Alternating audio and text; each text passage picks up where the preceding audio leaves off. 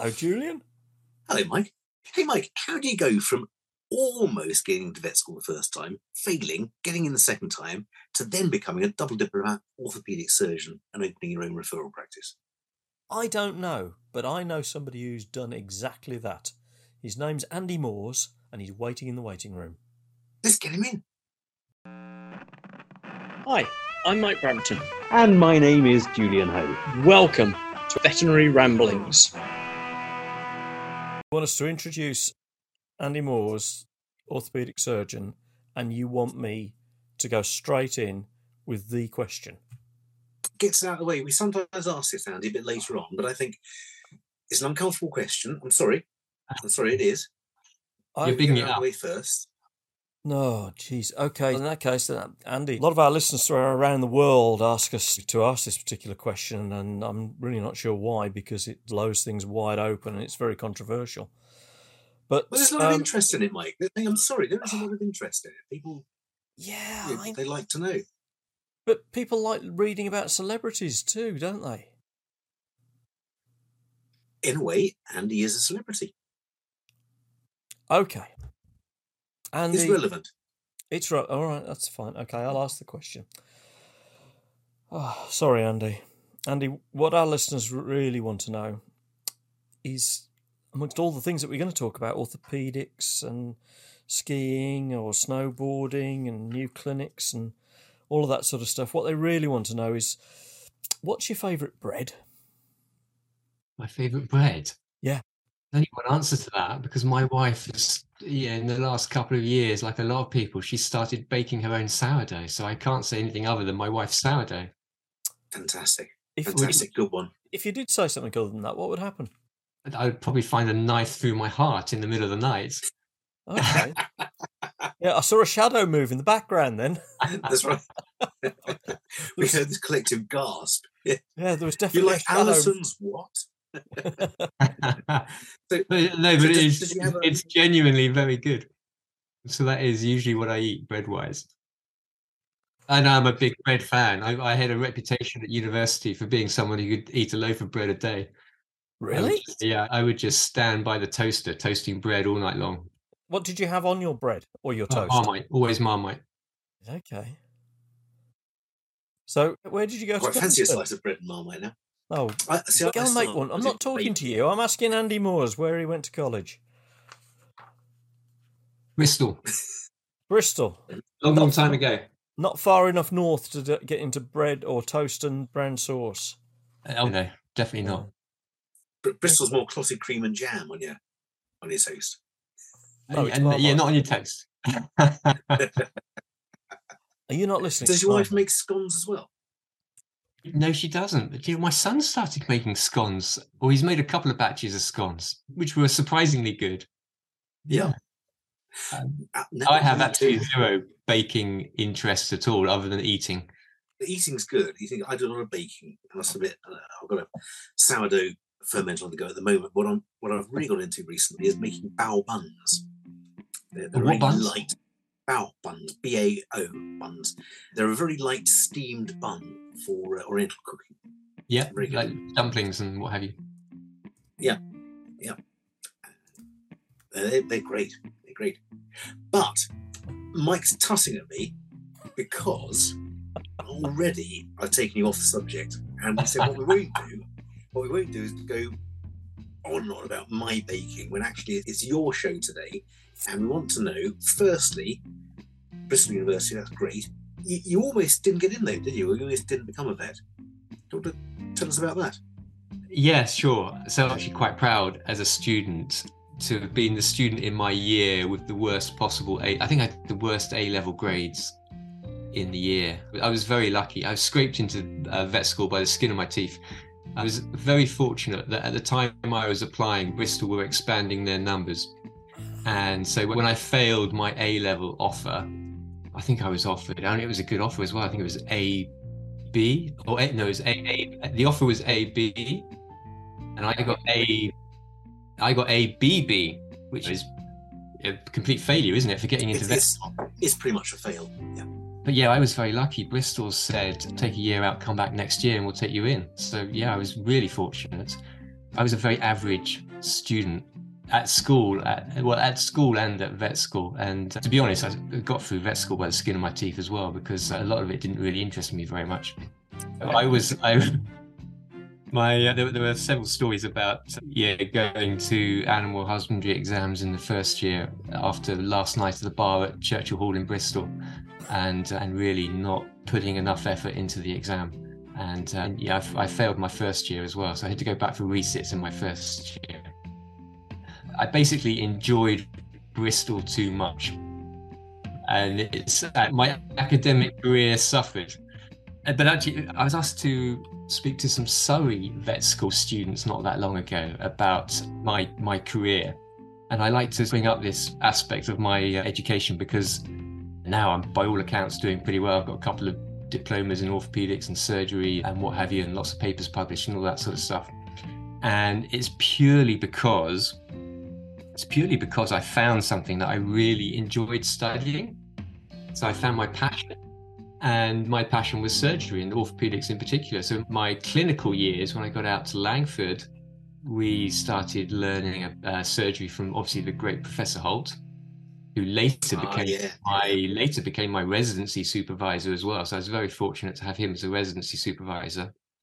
And obviously I was also being taught orthopedics at that time. The only textbook that I read cover to cover during my undergraduate years was Hamish Denny's textbook of orthopedics. Oh, brilliant stuff. Yep. Got all the shots. Yeah, the old paperback version. Published by Blackwell. Yeah, absolutely. And so I found this subject that I absolutely had a passion for and was able to excel at. And until I found that passion, I wasn't really excelling in anything. This is the message I like to pass on to the undergraduates of today, is that you got to find what it is that you really love and concentrate on that subject, because then learning becomes easy. Learning is just a chore, isn't it? Otherwise, if you don't really enjoy what you're learning, it's a right pain in the bum. Absolutely. If you don't get joy out of it. Yeah. Actually, we were talking to Ian Ramsey, weren't we, just a while back, and he said his passion was reading through scientific papers. Yeah. And the first one he read just got him hooked, and he thought, this is brilliant. I want to read as many of these as I can. But he never lost that interest. Yeah. So that's the key, isn't it? That's the find what it is. And we're lucky. We've got very diverse. We've got a degree that we can use in a diverse way, number of ways. If clinical practice isn't your thing, find something else. That's the sort of message I like to pass on. Okay, so I'm going to put you on the spot then and double down on this. That's the advice that you're giving to current new vet students. So what advice would you have given yourself now, knowing what you now know? Is it the same? Yeah, I would. Yeah, absolutely. Find that passion. I'm lucky that I did find the passion. Mm-hmm. Maybe drink a little bit less in the first year. So you would have ignored yourself. Things then. Maybe not go to some of the exams hungover. That's always a good tip, isn't it? Yeah, that'd be quite a good one. Has been known to help. Yeah. But yeah, no, I think that's it really. And then if you know what you like, just keep doing that thing, or keep trying to excel at that thing. So I went into practice and I knew straight away that I wanted to do surgery. So I spent a few years getting a surgery certificate. Mm-hmm. And then that wasn't enough. So I thought, well, maybe I can get a residency. Got a residency and went back to Bristol. I did my residency training at Bristol. And then, the rest is history. Okay. All right. So you've been chasing a lot of exams? Not recently. Okay. Back in the day. So do you feel more comfortable? They now have to make some more exams for you to do, don't they? That's the problem. Yeah. Sorry, Mike. No, that's quite all right. No, I'm just wondering because very often doing exam after exam after exam and certificate after certificate, do you ever feel that you've made it, or that you're there, or that you are the person that you wanted to become? Yeah, I think I sensibly or stupidly, I don't know which, did 2 diplomas. So I was lucky to be in a position to do it doesn't exist anymore, but you used to be able to do the RCVS diploma in orthopedics. Mm-hmm. I did that at the end of my residency, and then and then a year later did the ECVS diploma, and they both have very different syllabuses. They both one syllabus. The ECVS one is very well defined. If you can learn one textbook, at the time it was called Slatter, and I think it's 4 years, maybe 5 years of literature. If you can learn that, you know you're going to be fine.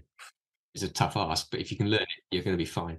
Whereas the RCVS diploma was like orthopedics. That's it, one word. Human, veterinary, any year, just orthopedics.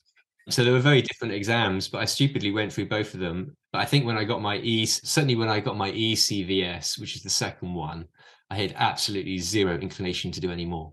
Right. At that point, and that was enough. It sounds like enough. Yeah, it was. It really was. Yeah. So, have you go back and do orthopedics again? God, obviously, would you do anything else? Any other aspect of veterinary surgery? Do you feel that orthopedics is enough for you, or would you like to go back and do vascular surgery next life? Or there were definitely aspects of the soft tissue side of my training program at Bristol was an ECVS training program. It was a soft tissue and orthopedic training program. It was biased to orthopedics, just the way Bristol was set up at the time. So I did about 2/3 orthopedics, 1/3 soft tissue. But there were definitely aspects of the soft tissue side that I loved. But actually, when I look back at the soft tissue side, the things I really liked were actually still involved bones, mandibulectomies and maxillectomies and things like that. Yeah. So there was always a sort of a theme running through what I enjoyed. You basically like power tools, don't you, Andy? That's Yes, I do. Yeah. So Power tools and carpentry rather than plumbing. Yeah, absolutely. Plumbing's Peter Holt's territory. And he was the master. He was. He was phenomenal. Yeah, the Peter Holt Award that's given each year to an inspiring member of the Association of Veterinary Soft Tissue Surgeons is in the shape of a urine drop. Are there any operations that you'd really like doing? I'm angling towards elbows. Well, yeah, that's a difficult subject, isn't it? I do really enjoy elbow arthroscopy still, which is a very simple, straightforward procedure. But the problem with elbows is that a lot of elbow cases, there isn't a good surgical solution.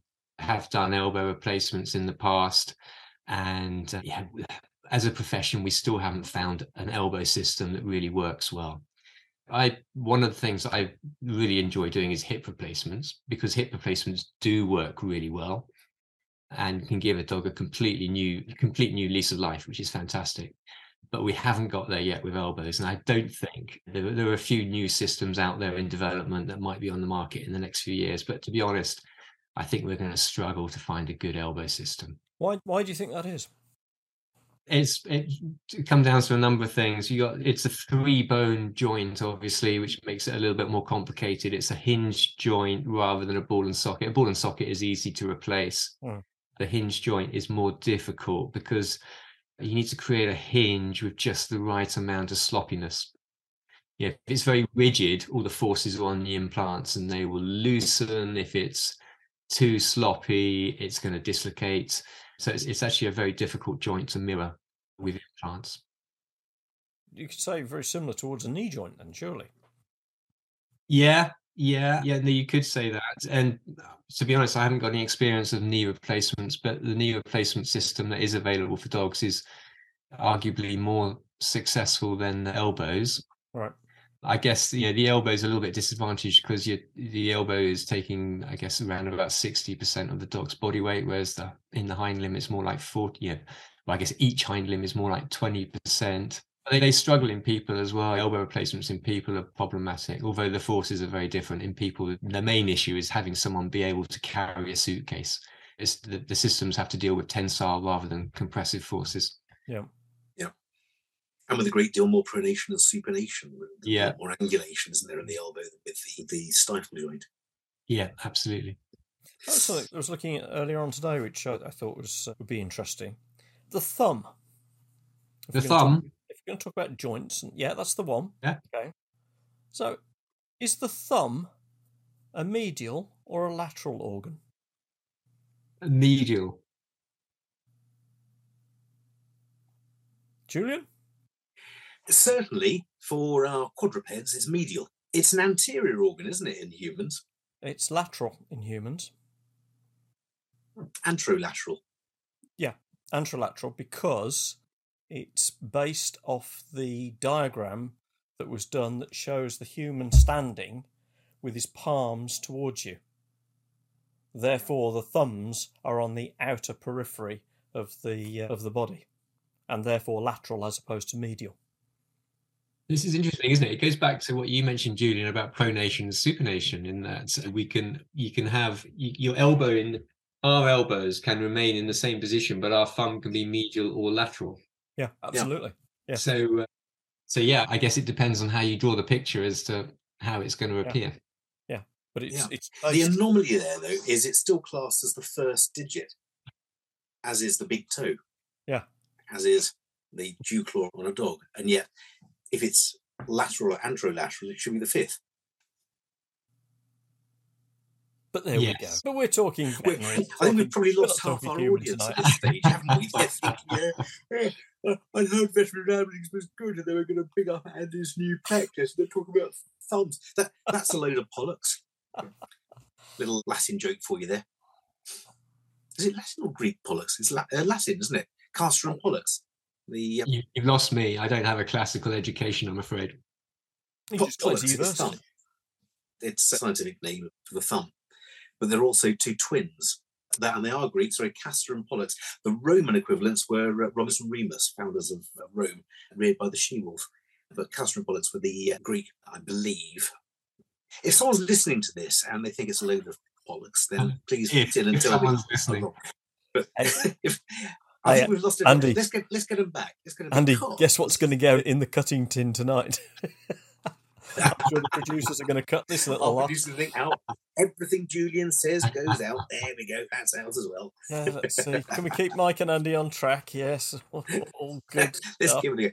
I'm anxious to get on to Andy's new practice because actually I'm really excited about that because it's very close to me and I refer lots of stuff to Andy. But you were working fairly close by anyway. I'm in West Sussex in Storrington, and you were at a practice, multidisciplinary referral practice near us.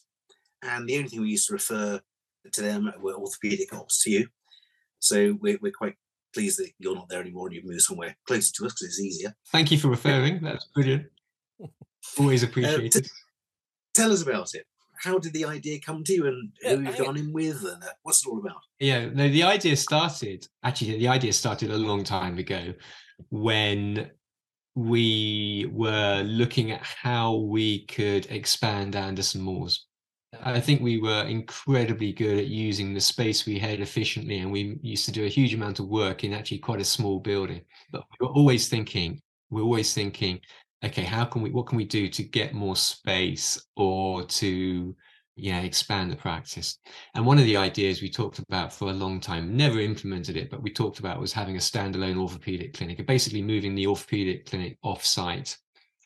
And there are various reasons for that. It's the obvious service to be able to do that. It's an easy service to run as a sole service because you're not reliant on medics or imagers or too many other people. You can basically run the service yourself.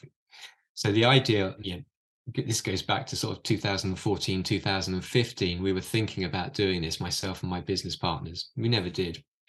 And then events took over. We ended up selling Anderson Moores to Pets at Home in 2016. And that was all good. That was all fun, mainly because Pets at Home really did leave us alone. They didn't really interfere very much. And we continued to run Anderson Moores as we always had run Anderson Moores, same people, same style. And that was all good. And then obviously, you guys will know that Pets at Home sold their entire referral portfolio to Linnaeus at was it the end of 2020? I think it was the end of 2020. Yeah, around that. Yeah. And then Linnaeus obviously are much more of a corporate beast than Pets at Home were. They were a very different group of people to work with, and for various reasons, work became quite a bit less fun. And that's when I started rethinking about doing the standalone orthopedic thing. And at the same time, so quite soon, only a few months after Linnaeus came on board, one of my old business partners, Richard Hoyle, Davina Anderson's husband, quit And we ended up having a little chat in the car park as he was leaving on his very last day. And I said, we talked about that standalone orthopedic clinic. What do you reckon? Should we do it? And he was up for it, and I was up for it. And I left Anderson Moores a few months later. This is about 2 years ago now. So it's been 2 years in the making. I left Anderson Moores, spent most of the last year locuming around all over the place. And now we are imminently about to get the clinic open. I'm guessing by the time this goes out, it will be open. So yeah, it will be open from May 23. That's brilliant. The process, there's been lots of little things. Finding the right site was really fun after a while, because we'd seen so many sites that didn't really work, and there was or had either fallen through or didn't work. So actually getting the right site and signing the lease, that was a big moment that was really good. Getting the builders in and seeing the builders kick off, that was brilliant. And now seeing how things have progressed over the last few months is just amazing, because I go up there once a week, once every 10 days or so, just to see what's going on. And there's always a change. I was up there a couple of days ago, and it now actually looks like a clinic. All the fitted cupboards are starting to be fitted. The theatres have got flooring down. So yeah, no, it's moving on really nicely. Fantastic. So we're going to have staff yet? Yeah, we got myself and one other surgeon. One of my ex-residents from Anderson Moores, guy called Chris Jordan, he's coming back from the States to work with us. He moved over there. He moved over to Canada actually 4 or 5 years ago, and subsequently moved to the States. So he's been working in North America for a few years, but he's keen to come back. So he's coming back. We've got an excellent head nurse called Emma who's starting. She's ex-Anderson Moores. We've got a handful of other nurses who are starting as well. As one of the difficulties in terms of staffing is with the real uncertainty about knowing how your caseload is going to develop, and knowing what staffing level to start with, because obviously this is costing a fair chunk of money. As soon as we start paying people, it's going to cost a whole lot more money. Absolutely. And so we're going to start with a relatively small team. Hopefully, obviously, the caseload does develop, and then we can increase the team as we get bigger. Yeah. And what sort of kit do you have for MRI, CT, interventional? Yes, we definitely, obviously, I think CT is essential for orthopedics these days. And so we've got CT going in. No MRI. We're not planning on offering a spinal service. I was going to say, unless you're doing neurology, then MRI is less useful, really, isn't it? Yeah, exactly. And it's a big cost. It's got a big maintenance cost. So it takes up space, and I just don't think we'd get the use out of it. The emphasis is going to be very much on orthopedics, keeping things simple. Yeah, mostly elective orthopedics, because obviously that's the bulk of the orthopedic work, and what I call healthy fractures. The condylar fracture, that's the spaniel that's run around and fractured his elbow, brilliant, come on in. The multi-trauma RTA that's got a whole host of other problems. To be honest, you are better off going to a multidisciplinary site where you've got medics and other people who can look after the more serious issues. Yeah. That sounds amazing. You must be so excited. Yeah, no, absolutely. And it's like I say, it's just a few weeks away now, so it's getting very real. And I'm just petrified. I'm petrified we're going to miss some completely essential piece of kit or some essential drug, and we just start seeing cases that, oh no, we haven't got that. We didn't get any syringes. Oh my goodness, how could we have forgotten that? There'll be something, I'm sure. Yeah. I know we've had this sort of debate on veterinary ramblings before of corporate versus independent practices and the pros and cons of each. From new graduates' point of view, no doubt about it, corporate's a good first practice to be in. For those of us who are slightly longer in the teeth of the profession, corporates can be, I think, quite stifling. And I say that as someone who sold his own practice to one, I do feel that my clinical freedom has been restricted quite a lot. And I'm getting the impression that that's really the thing that made you decide, is it, to go back to independent? Yeah, I didn't, to be honest, if we were still owned by pets at home, I imagine I might still be at Anderson Moores. But the more corporate side of things just didn't work with me. There was a whole tier of middle management that, from my perspective, weren't really engaged in the business or with me. And yeah, I couldn't to go somewhere. I had to do something. I wasn't going to stay there. And the obvious thing, I didn't really want to work for another referral centre either. So the obvious thing was to start up again. Mhm. And this is very much plan A, which has worked out. I think plan B would have been to just chuck a load of orthopaedic tools in the back of the car and drive around selling my Yep. services. The peripatetic stuff. But then quite often you're out of your comfort zone in terms of what you have around you, and you can't take all the kit. Or if you suddenly find that something is missing. I know I went around to a friend's house, to a friend's practice, to do a cruciate hop a while back, and said, "Okay, where are your drapes?" And he handed me this thing that was about that sort of size, and said, "There we go." Yeah. No, it's not going to work. Not going to work. Yeah, no, I remember those days. Yeah, the tiny drapes. It's interesting, isn't it? I was at the London Vet Show last year talking to lots of people, and it does genuinely seem like there's a lot of people starting up independent practices. There's a real movement towards it, and not just in referral sector, but I'm thinking GP as well. There does seem to be a new tide of independence coming to the forefront, which I think is a really good thing to see. I think so. I shouldn't say that. And I hope no one from IVC is listening. If they are, lovely. Love working with you. Who was that, Julian? ICVS? ICVS, yeah. Okay. That's a little nod there to the Raptured Spleen, our good colleagues on social media. With their own brand of corporate, ICVS. There we go. And Andy, for a long time, you were, I was going to say associated with, more than associated with, you headed up the BVOA, didn't you?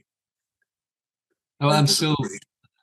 Yes, years and years ago, I was the education chair. So I basically I set up and ran the meetings. Did that for a few years. But more recently, I've become vice chairman. I mean, it's a shoe into chairman. So you get elected vice chair, and then you get shooed into chairman 2 years later. So yeah, I'm very much involved, and that's been brilliant. Actually, it's been really good fun. We do a couple of meetings each year. We do a spring meeting in April, as an autumn meeting usually in October, November time. And the big news this year actually is that it's our 60th anniversary this year. Oh wow! So we've got a big meeting in London at Tower Bridge, at the Hotel Tower Bridge, with a whole load of social events on HMS Belfast one night, various other things going on. And I think it's going to be a really good event. So any listeners out there want to come along to the BVOA meeting, get on the website and sign up. Well, 40% of our listeners are in America, and half of those are non-vets, but they're welcome too. They may not want to come, but they're welcome, are they? They're all welcome. So Julian, we're talking orthopaedics here. They're not fussy.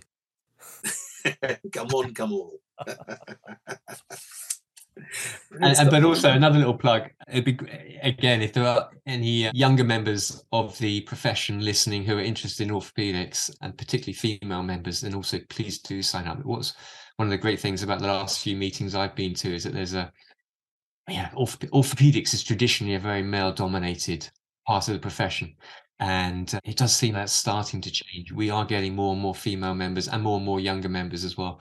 And I think clearly that's a really good thing as well. And it'd be great to see more. It's a very welcoming organisation, and the meetings are a lot of fun. And not only, there's an educational component to them as well, but there's a huge social component to them too. That sounds great. You say there's a shortage of females and younger ones in the orthopaedic profession, the orthopaedic specialty branch of the profession, and that's extremely odd, isn't it? Though, considering that we're heading towards 90% roughly of the new grads are female. Yeah, absolutely. I was desperately trying to think of some sort of joke along the lines of, you must have been devastated when the 2 male students this year that graduated from all of the UK colleges declared an interest in cardiology. Yeah. I couldn't. It is like that, isn't it? It does seem. It pretty much is very much like that. Pretty much is. Yeah. When I was at the RVC, it was extraordinarily female dominated, and you can see why as well, because I was sitting on undergraduate selection interview panels, and these A-level students rock up, and by and large, the 17-year-old female students are a lot more confident, and they present themselves a lot better generally than most of the male students at that point. And so you can see why there is this selection bias. And I think, and yeah, it's not just selection bias, is it? I think there's a bigger application bias as well from the female side of the profession. Yeah. But I say it's changing, yeah. But traditionally, that wasn't. You didn't necessarily see that at the orthopaedic meetings. There were a handful of females there, but not necessarily many more. And that is starting to change, which is good. And do you think generally in the profession there is as much of a move to specialise as there was? It seems to me that there isn't quite that perhaps hunger as there used to be in wanting to get out of your comfort zone having qualified. Yeah, I don't know. There's certainly, that's interesting, isn't it? A lot of the universities talk about day one skills and what their undergraduates need to go out into the world with. And it's very different to what I went out into the postgraduate world with. So yeah, orthopedic procedures is definitely off the curriculum. You're expected to be able to do an orthopedic exam, but that's pretty much as far as your orthopedic clinical teaching goes these days, I think, at most of the universities. Yeah. So, and I only know about orthopedics. I'm sure it's a similar story for other disciplines as well. But the undergraduates are certainly, I think, going out into the world with less specific skill set, which is why the postgraduate courses, the immediate post-graduation courses that the corporates are running are a good thing. And the emphasis on development in that first year or two out of university is obviously critical.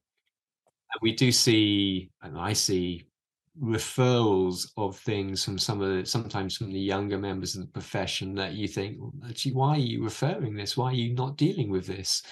And I think there is a certain lack of confidence in some aspects of that younger profession. But equally, there are lots of courses that these younger vets can go on. There's a huge amount of orthopedic CPD out there. Well, there's a huge amount of it, isn't there? And I think there's a lot of people doing that sort of middle tier studying. A lot of people doing certificates and getting advanced practitioner status and all that.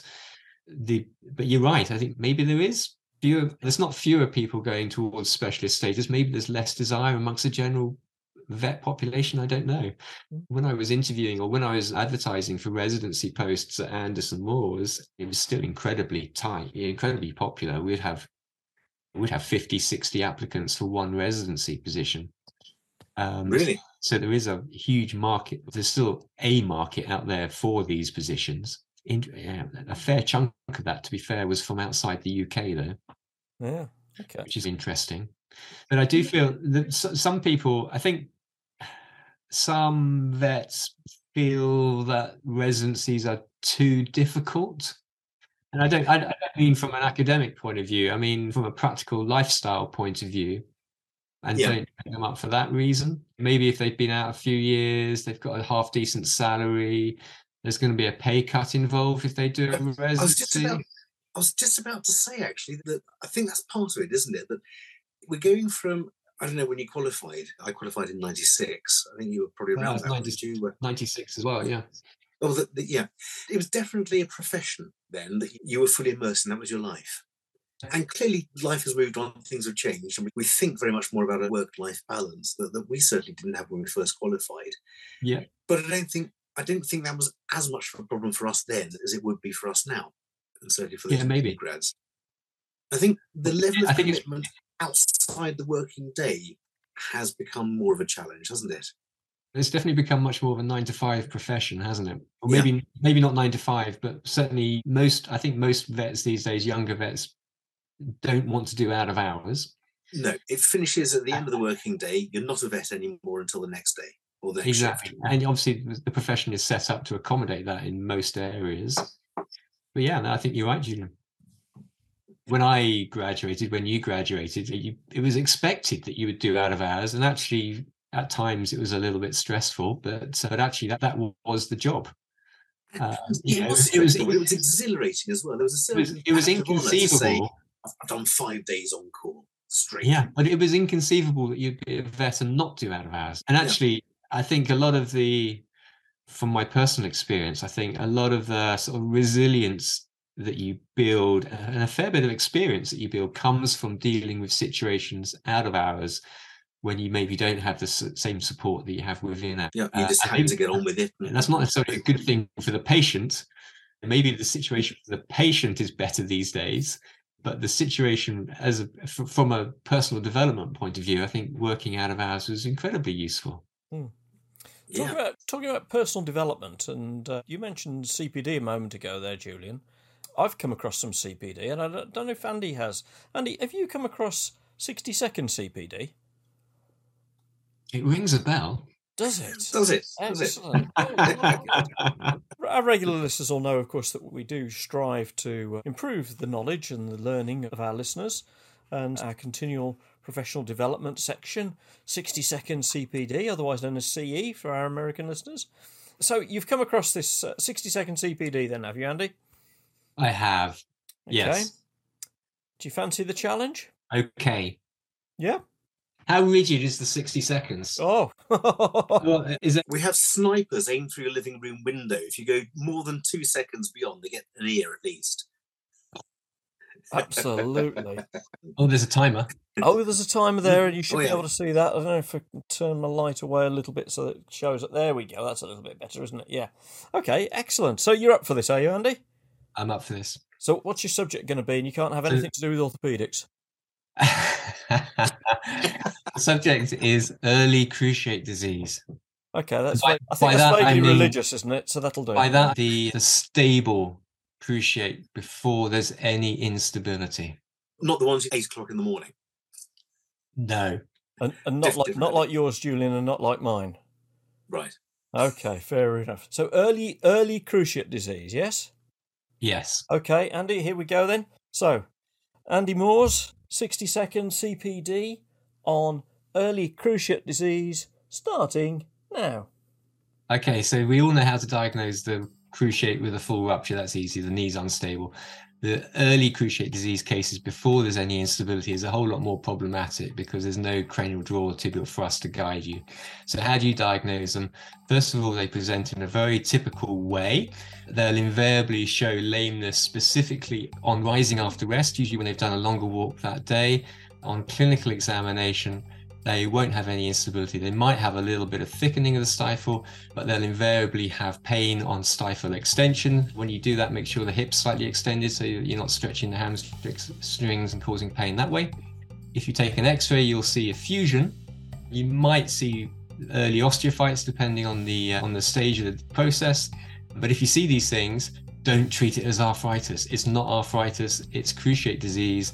The dog needs surgery. It doesn't need NSAIDs. And it needs specifically a TPLO because that's the only surgery that will salvage the ligament and the menisci. There we go. There we go. And you were worried about it being rigid. That was fantastic. There we go. That was really good. That seemed pretty flexible to me. Yeah. I like the bit about not stretching the hamstrings. Yes. That's good. That's good. Yes. And I love the bit about TPLO being the only surgery that will actually salvage the cruciate. In other words, if we do a TPLO in these early cruciate injuries or disease progressions, then the cruciate will likely not go on to full rupture. So that's Would the you be plan. kind Yeah, enough? absolutely. Would you be kind enough, on behalf of all of our listeners who are not medical or veterinary, in explaining what a TPLO is, please? So TPLO stands for tibial plateau, and that's the joint surface. That's the slope of the joint surface on the tibia. Leveling osteotomy. Osteotomy means cutting the bone. So the difference between dogs and people is that the tibial plateau in people is more or less level. In dogs, it slopes backwards. Mhm. So when a dog has cruciate problems, that slope means there's a lot of stress on the cruciate ligament, and we can relieve that stress, make the stifle, if the stifle is unstable, we can make the stifle more stable by leveling off the tibial plateau, in effect making the canine stifle a little bit more like a human knee. And that, as I say, if the knee's unstable, that makes the stifle stable. But if you've got one of these early cases where the ligament's starting to tear but hasn't really progressed very far, then it can mitigate the forces on the ligament and avoid fingers crossed, the ligament tearing further. Fantastic. Really could understand that. Yes. You enjoy TPLOs aren't a procedure they're done for human cruciate ligaments, are they? But because the tibial plateau is very different. flat. The tibial Absolutely. plateau. I think it's worth pointing that out, isn't it? To Yeah. viewers, listeners who aren't vets, who say, well, I had a cruciate rupture, I had an arthroscopic procedure, and they pulled a bit of my hamstring through and strapped it to the side of my tibia, absolutely fine. Why didn't they do that for my dog? It's a different structure, isn't it? We don't walk around on all fours. Yeah, and the forces are very different. So actually, when we do, the typical dog has a tibial plateau angle of between 20 and 30 degrees, and we usually correct it to about 5 degrees. The human tibial plateau is about 5 degrees anyway. So it's inherently, so effectively, it's a very different scenario. And the other aspect is, you talk about surgery, Julian, in people, but actually most people with a cruciate rupture won't have surgery. They'll be treated with physio and a very guided rehab program. And although we can do physio and rehab in dogs, but we can't necessarily do it to the same extent that you can do it when you're actually explaining things to a person and exactly what they need to do. Absolutely. Mike and I are giggling because we've both done a cruciate ligament in, and we both have had very unguided physiotherapeutic repair. Basically, just carrying on buggering about on skis for 20 years. Nobody's going to get better. You have. Was it skiing that did it for both of you? It was probably a mixture of skiing and ice climbing for me. I think rugby football and cross-country running was ice climbing, that well-known cruciate risk sport. Well, ice sliming and slamming into other ice slabs is probably a better way of putting it. Okay. Yeah. So there we go. Yeah. You enjoy your teaching, don't you? Yeah. Yeah, I do. It came across when I asked you to explain that, because not all of our listeners would know what TPLO is, but it came across very well. So where else have you taught? So I did, immediately after my residency, I was a lecturer at the RVC for a few years. Right. And then then I went into private practice. Mm-hmm. Since then, I've taught all over the place. So I've done a lot of teaching for private companies, Improve, those sorts of companies in the past. AO, which is one of the big orthopaedic organizations. Screw them. Sorry, that's a very orthopaedic joke, and I'll explain that. AO are a Swiss company who make high-precision bone screws and plates and things like that, unless I'm mistaken. That is correct, yeah. Well, almost correct, not quite correct. Okay. You're on the right thread. Yes. AO themselves don't make the product. Do they not? So they are the sort of the holders of the intellectual property and the sort of the organization that comes up with the ideas, and then they farm it out to a private company. I didn't know that. They pass them on to Bill in tech and say, make one of those, would you? Yeah, probably. Cut a notch out. We don't need to tap it first. Yeah, it's probably Erdinger and Sons further down the valley that do all the metal work. Absolutely. They've got all the steel down there. So there's not your only interest, though, is it? If we're to go into all your interests, I think we probably ran out of time tonight. But I couldn't help noticing in the little CV you sent us, you were interested in cars. Making them, repairing them? No, driving them. Oh. Driving them. Yeah, no, I'm a bit of a, this sounds so corny, I'm a little bit of a Porsche fan. I've got a couple of old Porsches in the garage. Very nice. Now, what models? I've got a 25-year-old 911 and a 13-year-old Boxster Spider. Very nice. If you'd said 944, I probably would have hung up on you. One of my old ex-colleagues has a 944, which is a lovely. The 944 is a nice car. Yeah, they are. They're a pig to drive, but they're nice. Or at least the one I drove was. Yeah, it was a bit wrecked at the time. So, and did you take them off on tracks or? Yeah, I have done. Yeah, the Boxster I have done. Yeah, quite a few times. Up at Goodwood and Castle Coombe, places like that. So that's a lot of fun. Yeah, it's scary as well because you're usually surrounded by drivers and cars who are a lot faster than I am. So I leave when I go to a day like that, generally come away with my adrenal glands just going absolutely crazy.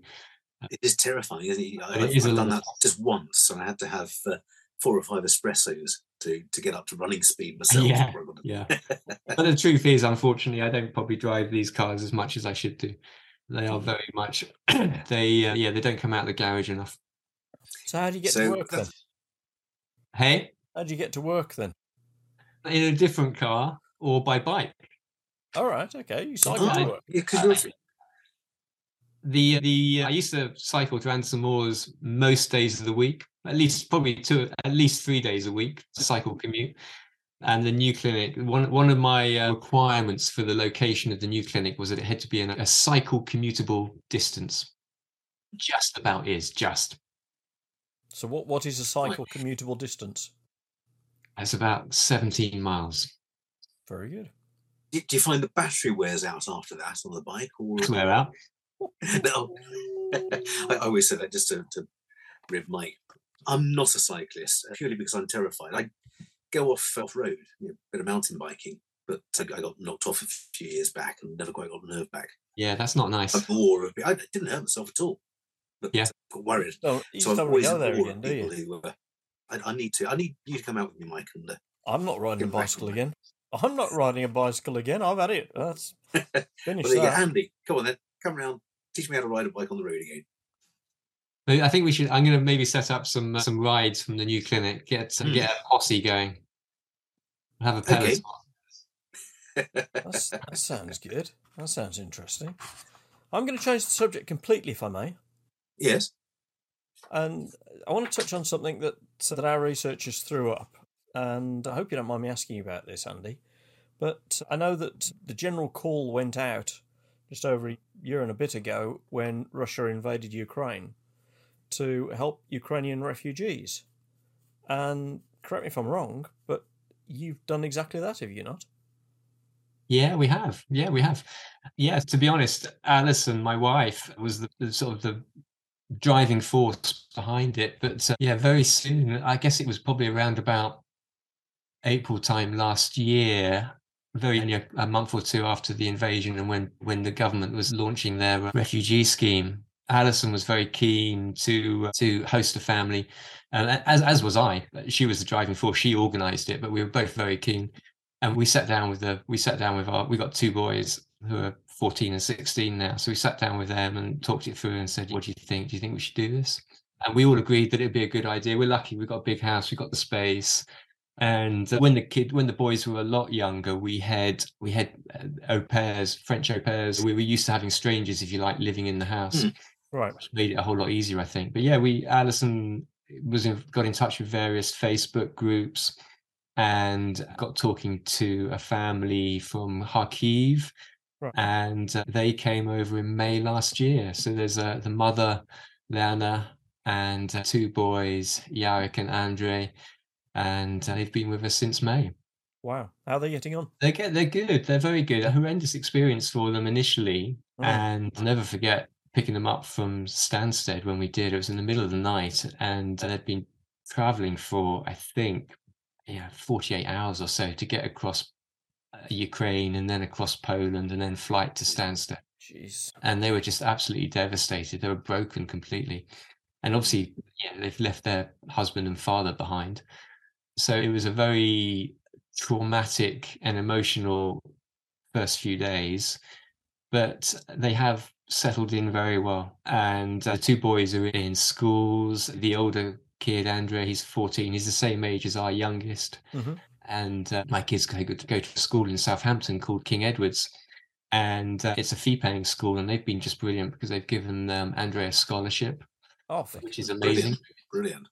And the Yarek's 6. I think he's almost 7 now. His birthday's coming up soon. And he's in the local primary and getting on fantastically well. And it's been great fun, actually. It's been a lot of fun having a 6 going on 7-year-old in the house again, because it's been a long time since our kids have been. So we had this little towaway. Fun it not being yours, Yeah, absolutely. It's almost like being a grandparent and find his mum. Wonderful. And how's the language? Are they learning? Now, yes. When they came over, the 14-year-old had very good English. He had done English at school. The mum had a little bit of English, so enough to get by, enough to converse. And Yarrick, the 6-year-old, had no English at all. But they're all now. And Leona and Andre, the older one, are fluent. And Yarrick is very good. You can converse with him very easily. Yeah, it took a few months, but they're good. They're good. So the challenge for them now is moving on to the next stage, and they're on housing lists to get local housing and all that sort of stuff to work out. Because unfortunately, it doesn't look like it's going to be ending anytime soon, does it? It doesn't seem to be. No, not at all.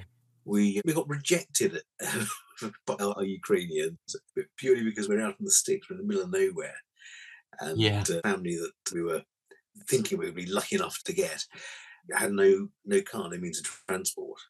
How long did they stay with you for? Did they stay at all, Julie? No. They more or less saw it and said, "Oh, no, bye." Not staying there. Well, at least we assume it's because there's lack of car. It might just be they didn't like maybe that's just a convenient excuse. I think so. Yes. He drove off. I noticed that. But that's wonderful, Andy. It really is brilliant. And what an experience. It has been an experience, and at times it's been quite hard work, but certainly I certainly don't have any regrets. Admirable thing to do. Well done. Well done. We have something to give you. Oh, I forgot. Not really give you, but present you with virtually, because you've given us some wonderful CPD. Yeah. And this goes for our listeners and viewers as well. Indeed. Now, we get a CPD certificate for you. Wow. So it's a certificate of orthopaedics and much more. And what we have is a bit of everything here. So there goes a bit of a fracture repair. Oh, wow. Multiple pelvic fractures. Yeah. And is it 2CV? We knew you liked cars. Yeah. Do you know what? My first car was a 2CV. Was it? Now what sort? 2CV6. I've had a 2CV6. I've had a Diane and Dolly as well. Did you? I had two 2CVs. My first car and I think it was my third car were 2CVs. I got run over by a 2CV. I love 2CVs. They're fantastic.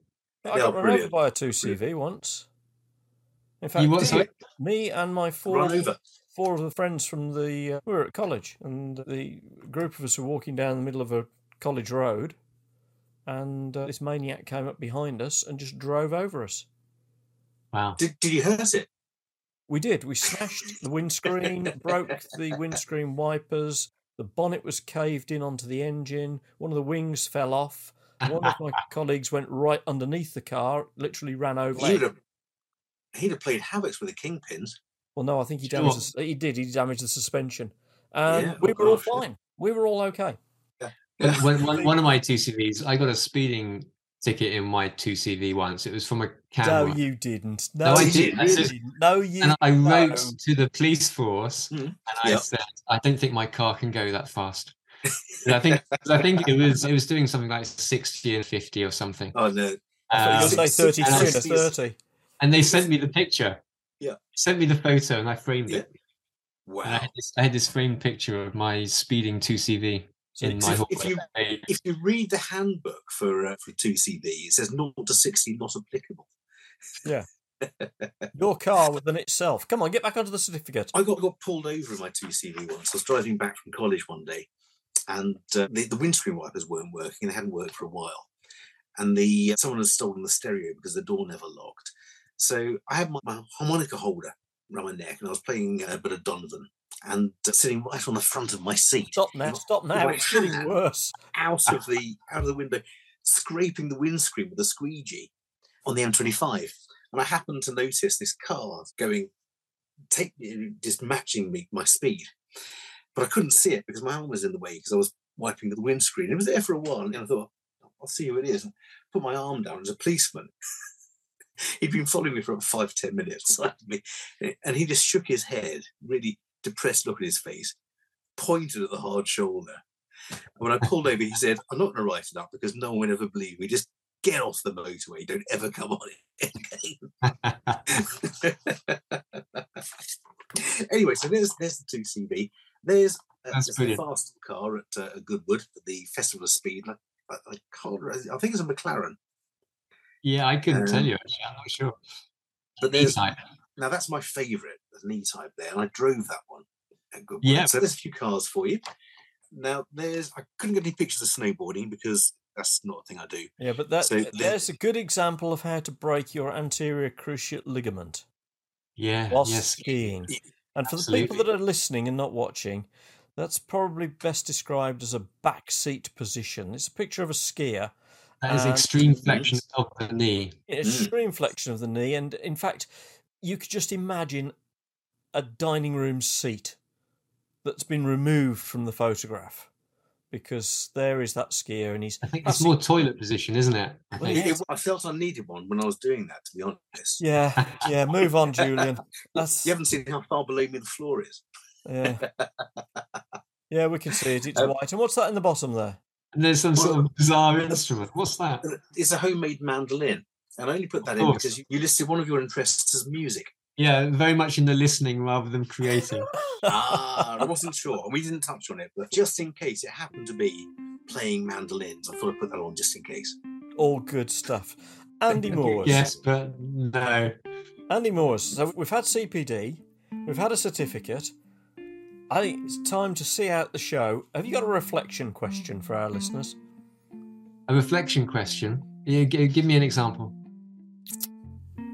Well, for CPD to qualify for the RCVS logging, you need to get a reflection, don't you, on the CPD you've learned. So any sort of reflection question on either on the 60-second CPD you gave us, or generally on orthopaedics or self-education, bread baking. Some sort of... It could be something along the lines of... Oh, I know. What? In fact, you mentioned it. You mentioned the reflection, which is when you're learning something, approach it, or do you approach it as learning something because you have to, or learning something because you want to? Yeah, but you mentioned earlier. That's a cracking question, deep, isn't it? But I want to hear one from Andy. How about think about how you're going to manage the next dog that you think has got stifle arthritis. Okay. I'll take it to the vets. Good idea. And then ask them to refer it to me. No problem at all. Absolutely. I think any vet, particularly in the south of England here, should be thinking about referring their patients, especially their orthopaedics, to Andy's new orthopaedic clinic, which is moorsortho.com. Yes. moorsortho.com. So you've got a brand new clinic there with some of the best specialists to look after your clients' patients. Andy, I think we've probably run out of time, I'm afraid. There is so much more we could cover. There's but we just so much more. Time. But we haven't got the time, so it's been fun. It beholds me to say, if you've enjoyed what you've listened to, then don't forget to click like, share, tell your friends about it, and if you want to help us out, please subscribe, because it really does make a difference to us, and it means that we can pass on all the latest things and upcoming stuff to you straight direct into your inbox. But it makes a big difference to us, so please subscribe.